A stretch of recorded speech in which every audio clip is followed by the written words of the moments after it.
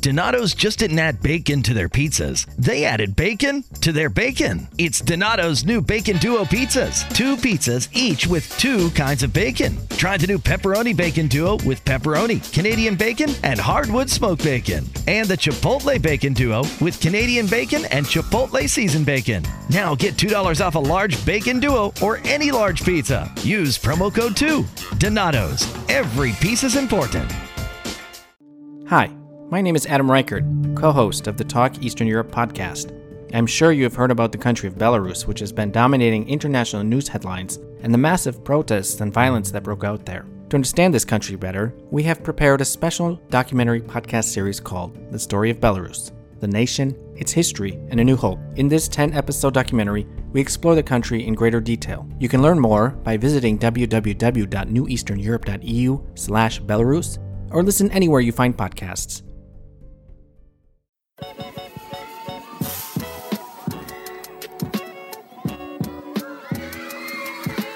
Hey everyone, welcome to the Swim Culture Podcast. My name is Dr. Asherah Allen. And my name is Coach Adrienne and And we are swim instructors, educators, advocates, and moms. We love swimming and all things aquatics and always want to positively represent our culture. The swim culture.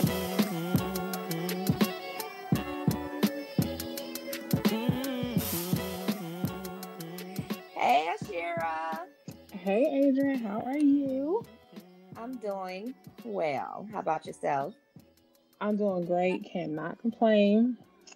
Still in the house, trying to cope with the COVID-19 quarantine.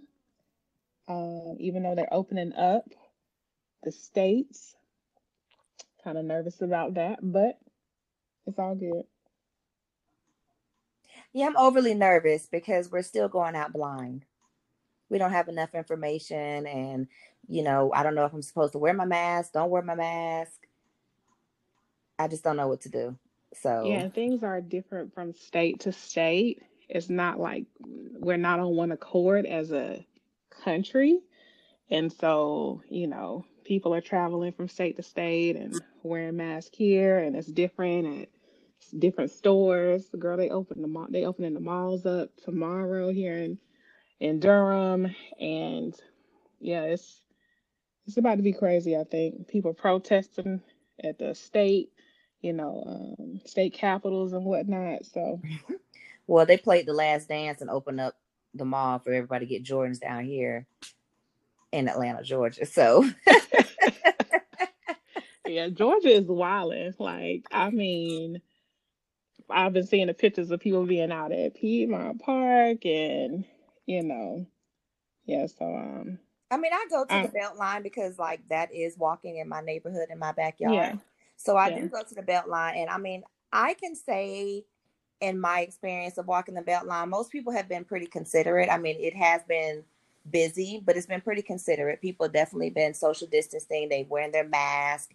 I haven't seen anything where I've just felt truly uncomfortable. I think people are just side, so they don't be in the house. They're willing to be respectful, and I kind of see humanity go a little bit further with that.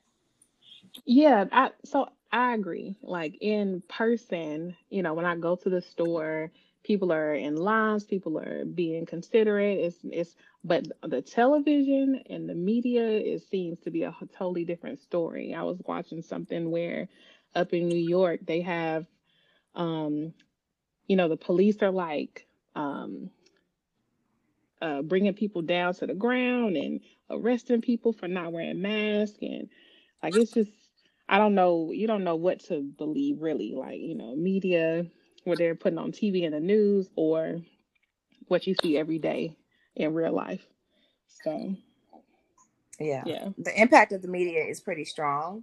I know for myself, I was at the beginning of the pandemic getting up every day, watching CNN, watching the numbers, seeing what's happening. And it just got to a point where nothing was happening besides I see them running amok of this United States. So it was stressing me out. I was drive you crazy. Right. I wasn't seeing the survival rates. I was not able to see, what we're doing towards making it better. It's just what can we do towards helping the economy And I don't know if that's going to be, I don't know how that's going to turn out. I don't know. Yeah, it seems like we're just going through the motions, and things are changing day by day. And, things that are affecting our livelihoods. People want to get back out and want to work, and want to get out and socialize and stuff. And for me, like, I want to, again, like we talked about in the first show, like, I want to be able to teach my swimming classes. I want to take my son to the pool and get him in the water and go on vacation and go to the beach. We all about aquatics here, so all of my activities be pretty much aquatic based. But yeah. Well, So. Mine too, and that's what I found, that not even about taking clients right now. I just want to swim myself. Yes. I just want to go get my own workout, because I have dedicated my life to swimming and all things aquatic, that I have not prepared myself to not have water. So I haven't prepared myself to, start just walking or jogging versus saying, okay, I can walk a little bit, but I'm going to go hop in the pool, or going to go jog, but I'm going to hop in the pool. Like, I don't have that extra outlet. So my workouts have not been to my best. And, I'm wondering, I have to sometimes get up and put my jeans on and make sure they still fit.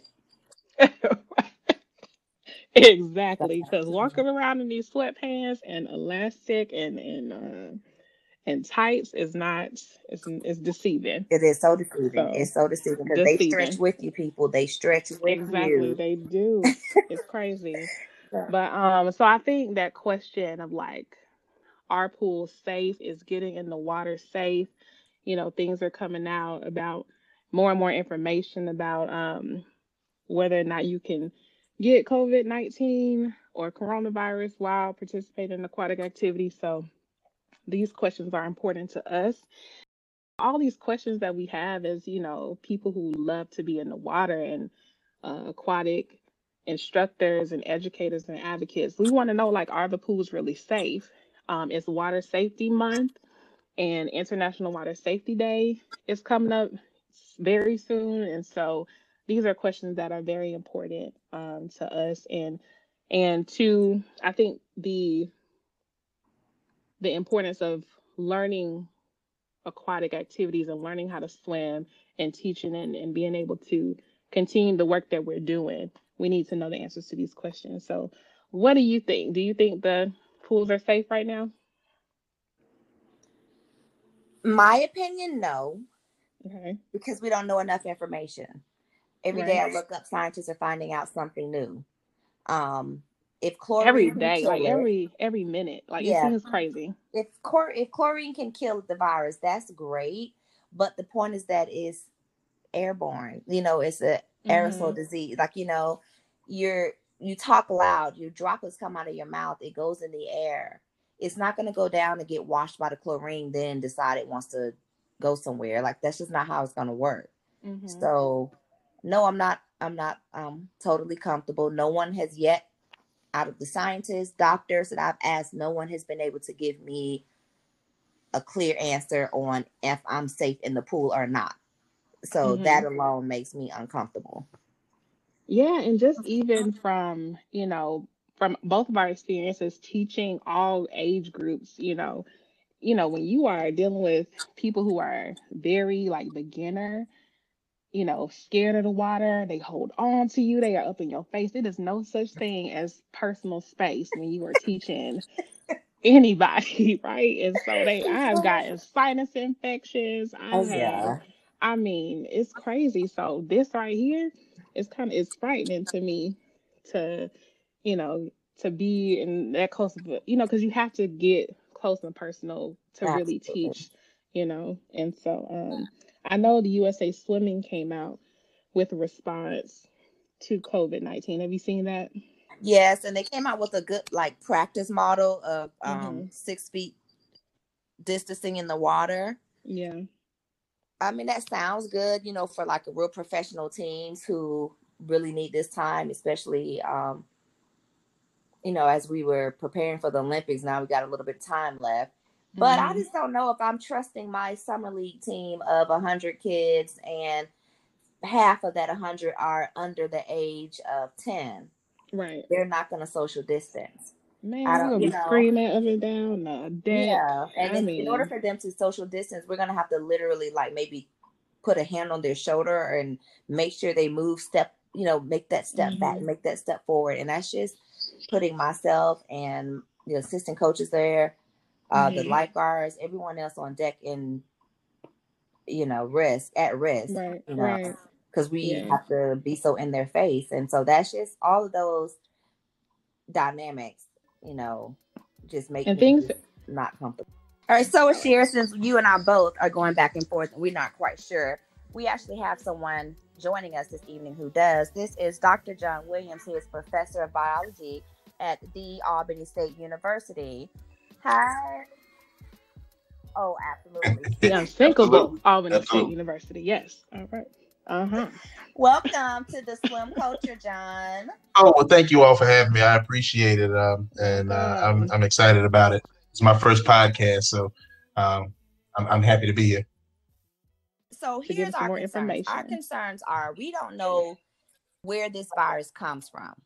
Are you able to help us, like, with the origin of where it comes from? We hear bats, we hear lab. Like, what do you know? Absolutely. So first things first, understand that this virus and this particular family of viruses extends back way to BC times. In fact, it's estimated that it could have been 8,000 BC that this family of viruses actually emerged from the earliest ancestors. As far as in humans and in animals, it was identified in the 1900s. A lot of that deals with the techniques and technology that was available to identify viruses at the time. So it probably existed way longer than that, but it was first identified in particularly birds and mammals. In humans, it was first identified around the 1950s and 60s. And so that's the reason why if you look on the back of, say, your Lysol or your disinfectant sprays, it says will kill coronavirus.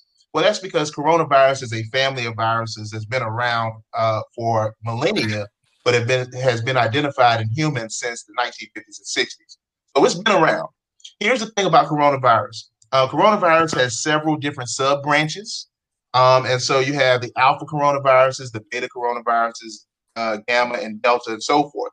And so these branches have different effects in the human body. For example, most of them cause the common cold. So if you ever had a common cold, you probably have had a coronavirus or a rhinovirus, right? So those viruses are pretty mild. But the beta line, in particular, if I recall correctly, is the one that has the more pathogenic ones. So you may remember back when SARS was a big deal. Well, SARS was another version of this COVID virus here. Yes. There was also an outbreak of what's called MERS, which is Middle Eastern Respiratory Syndrome. That was also a beta coronavirus. And so these particular viruses, or this particular set of viruses, they're highly pathogenic, and they cause these major responses that we're seeing now. And so this particular virus, COVID-19, is a SARS virus, but it's a new strain and is highly infectious, highly pathogenic, and we weren't prepared for it, which is why we're having so many reactive responses instead of proactive responses. But the virus family has been around for years, and you've probably had a coronavirus previously. It's not this strain. All right. So with this virus, is it transmitted in water? Okay, so the virus itself is transmitted in droplets. This could be liquid droplets such as saliva or spit, and even some mucus. I think they've been able to find it in mucus as well. And it's usually aerosol, so it's usually mists and small droplets, not necessarily large amounts of water. However, the virus, from what I understand about it, and mind you, I'm not a virologist, but we have been doing some work with COVID here in Albany, specifically because Albany has been hit heavily. So everybody in the biological community is interested in this, right? But as far as I've seen, it can be transmitted through these aerosols and through water and usually fine mists. That's the reason why they say if you have 6 feet of distance, it'll be harder for someone to pass it through talking. Because everybody's been in a conversation with other people and a little bit of spit on your lip, and you kind of disgust it. You kind of, yeah, you're a little disgusted, but you just kind of wipe it off and be like, crazy, no. right? But we were just talking about being swim instructors and like just being so close to them, and we have definitely gotten spit on, or people come up in their face and swallow nobody water. means it hard, that's right? A mess. Okay. But and so now, this distancing is to help reduce the spread of those aerosols from one person to the other. And 6 feet is about the average that they're suggesting, and it's not 100%, but it's better than being right face to face with someone having a close conversation. That's probably not going to be the best move anytime soon, right? So it can be transmitted primarily through small liquid drops. And then the other thing to keep in mind is that many of these viruses, and I'm not sure of the specs on what they're finding, because every day we're getting new information about COVID. So what we need to know about it is, we're not even halfway through knowing everything about it. But viruses and pathogens in general, sometimes they could even survive on dry surfaces until they're picked up by something moist. You see what I mean? So we have to even be careful with things like that. Wow. Yeah. Mm-hmm. So like on equipment, like on kickboards and things that we use to aid in teaching, people share goggles. So like, oh my goodness, no. What do you think then? So, because right now they're opening up, the states, and it's summer, so that's the question of summer camps, swim lessons, swim teams. What is your suggestion as of right now for swimmers, swim coaches? So for swim instructors. Okay, so let's talk about swimmers first. And this is in the absence of organized swimming. So if you're looking to swim in general, the CDC, the Centers for Disease Control, basically have recommendations for swimming and using aquatic facilities, and their basic recommendation is about the same as what they recommend for being out of the water, right? Give each other space, no overcrowding, make sure everything is disinfected, and so forth. So for personal swimming, if you have your own pool and it's a limited amount of people that have either been tested or are not showing signs and symptoms, you're probably going to be okay. It's when you go to public venues that you don't have any control over who's coming in and who's not, that it becomes a little bit tougher. So with that being said, a couple suggestions. First thing is disinfecting materials frequently.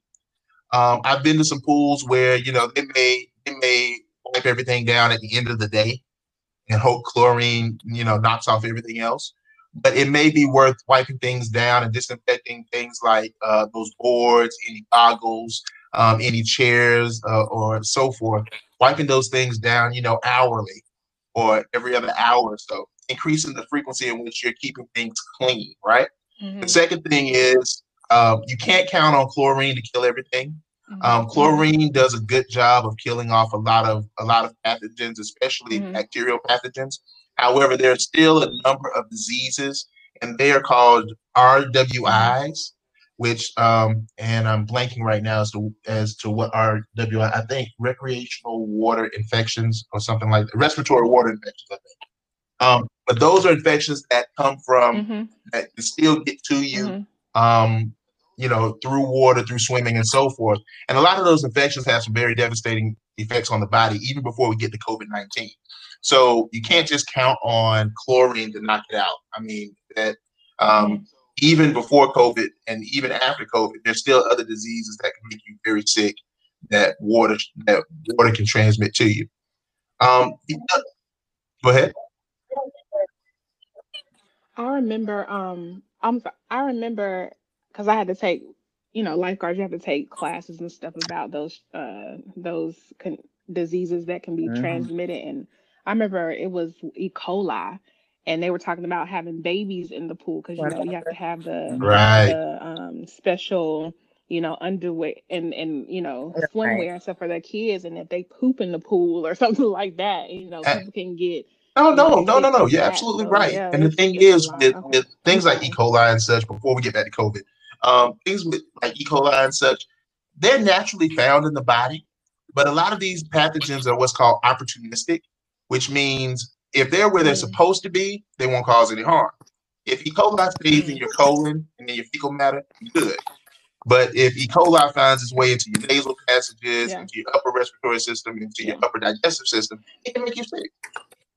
So that's the reason why, you know, they tell you if babies don't have those special diapers, you can't swim, right?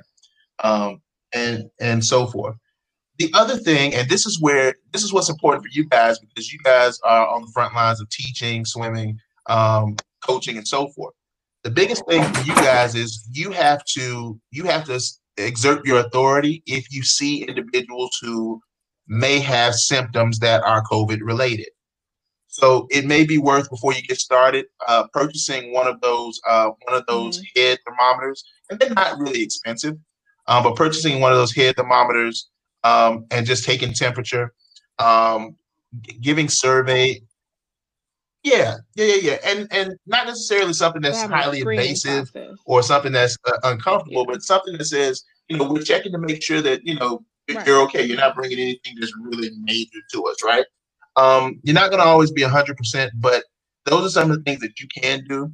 Make sure that when you're instructing your students, if you have to give them physical instruction, you know, just be careful with, you know, giving them space even within the pool, and even reducing the amount of students that you have at a time. So say, for example, I'm just thinking about my classroom, and I don't know what the swimming class looks like. But say, for example, if you got 15 people in a space that's designed to hold 15 people. If you reduce that to 7, now you've given way more space to those individuals, and that'll reduce the likelihood that they could pass it to each other. Does that make sense? Yes. So even just spreading out that kind of thing, or increasing the size of the area that you use to teach swimming, if possible. Those are just some of the things that you can do to kind of make sure that you're keeping your clients safe, that they're having a good time, they're still learning, and that you're also keeping yourself safe.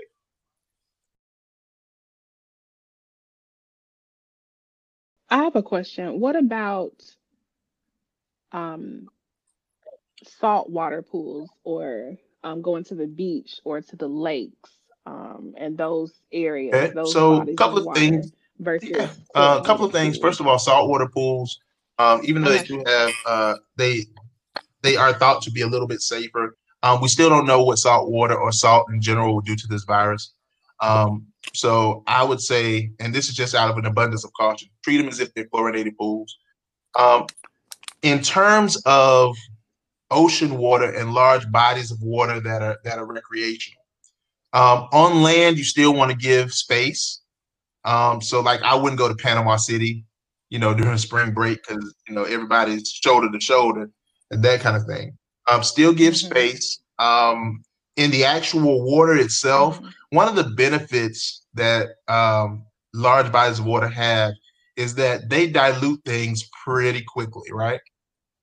So for example, if you think about all the animals that are out there that release waste into the ocean, that release urine and feces and all that stuff there, and yet we still swim in it, and most of the time we don't get sick. Part of that is because the ocean is so vast that it usually dilutes out a lot of things. So if you're at a beach where there's adequate spacing, and people who aren't sick or showing signs, or at least they shouldn't be out swimming and so forth, then, you know, that though putting those safeguards in place can kind of reduce the likelihood of catching those materials. Still doesn't make it the safest. And ideally, I would still wait until, you know, we get the all clear, or at least the best all clear we can from the respected scientific officials. Some of our government officials at every level are more concerned about the economy and so forth than maybe our health. So we still have to exercise, you know, common sense judgments about it. And if it's something that you don't have to do, then don't. I was talking to a gentleman earlier today, and he and his family are going fishing, but they're going fishing on their boat. They're going out in the water to an area where most people aren't. And so they're probably not going to have any trouble with this virus or any other infectious things that are related to this virus, because they're doing isolation with just themselves, if that makes sense. So part of me is like those larger bodies of water are probably going to be a little bit safer, just because of the dilution factor and so forth. However, it's still one of those things where common sense rules. I need to put a for close sign on my business for the summertime. That's that. I'm not quite saying that, although if that works for you, then that's fine. If you do decide that you're going to take in some customers, maybe some one-on-one could be utilized, and in doing those one-on-one sessions, making sure that before they come in, everything is clean. After they leave, everything is clean before the next person comes in. Using larger spaces if you have access to larger spaces, and reducing the amount of sessions. So maybe an hour and 30 minutes instead of 45 minutes, and then meet twice a week instead of 3, or twice a week instead of 4. Some of those things that reduce contact, but still give the same quality. Because ultimately, this, swimming is a vital skill, man. It's a vital skill, and people need to learn how to swim. So you want them to be able to learn what they need to learn to be effective with this particular life skill. But just some of those common sense practices and some of those commonplace measures you can use to kind of help reduce the likelihood that it'll spread. Good stuff. Well, thank you so much, Dr. Williams, for coming on here. Oh, no problem. No problem at all. Thank you for solve our problem. Oh, thank you for having me. Well, I'm glad you think so. Like I said, this is my first time doing a podcast. Very informative. This was fun. Thank you so much for this. No problem, ladies. Y'all take care, okay? So, Asherah, that was really good information from Dr. Williams. What do you feel about it? I feel it was amazing information that we could take with us into teaching our clients and moving forward whenever we feel comfortable getting back into the pool. And so for me teaching at a university and having like 20 students in the classroom, it's probably going to be different than teaching and having the option to teach private lessons or, semi-private. But I do feel better and know more information than I did before. So I'm grateful that he came on and shared the information with us. Well, I feel the same. I feel the same way I did. I don't trust it.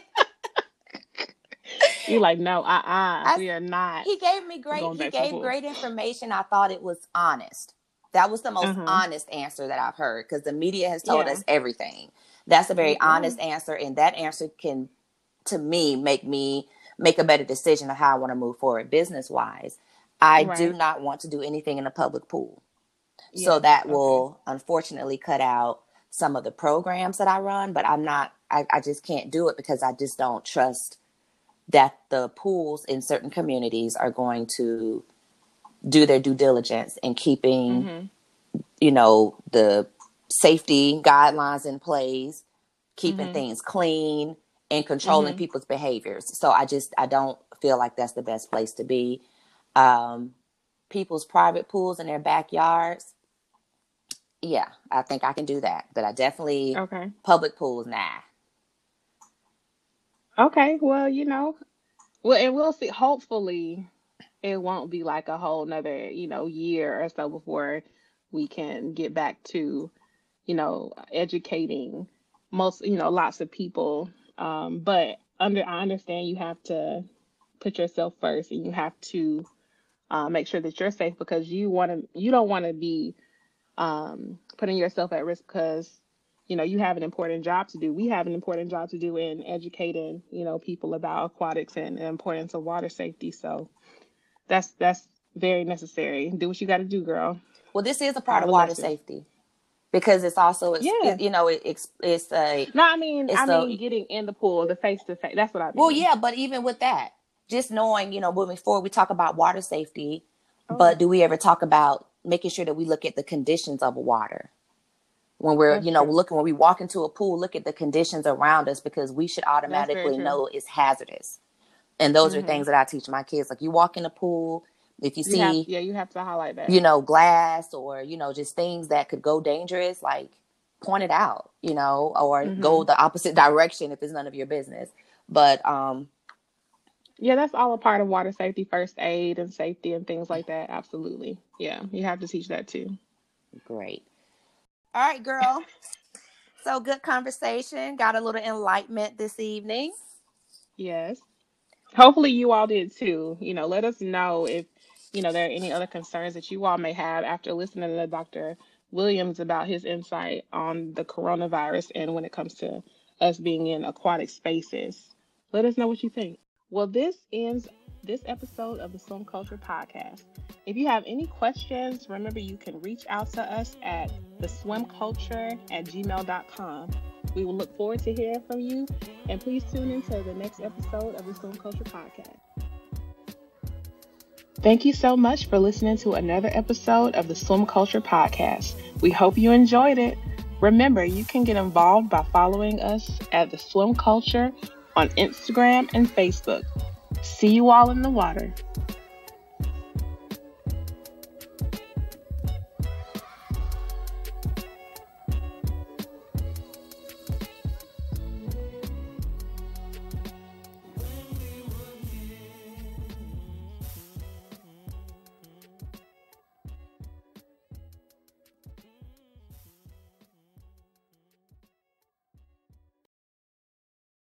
This year has us all wanting to be healthier, and that includes our eye health. But how do you get vision coverage if you're retiring? It's actually pretty easy. VSP, the vision coverage many people get through work, offers individual vision plans. Enroll anytime, on any device, and start using your benefits the same day. You don't need to be an employee to get employee-level vision coverage. Visit vspdirect.com today. That's vspdirect.com. 2 kinds of bacon and all kinds of delicious. Say hello to Donato's new Bacon Duo pizzas. 2 pizzas, each with 2 kinds of bacon. Try the new Pepperoni Bacon Duo with pepperoni, Canadian bacon, and hardwood smoked bacon. And the Chipotle Bacon Duo with Canadian bacon and Chipotle seasoned bacon. Now get $2 off a large Bacon Duo or any large pizza. Use promo code 2. Donato's. Every piece is important.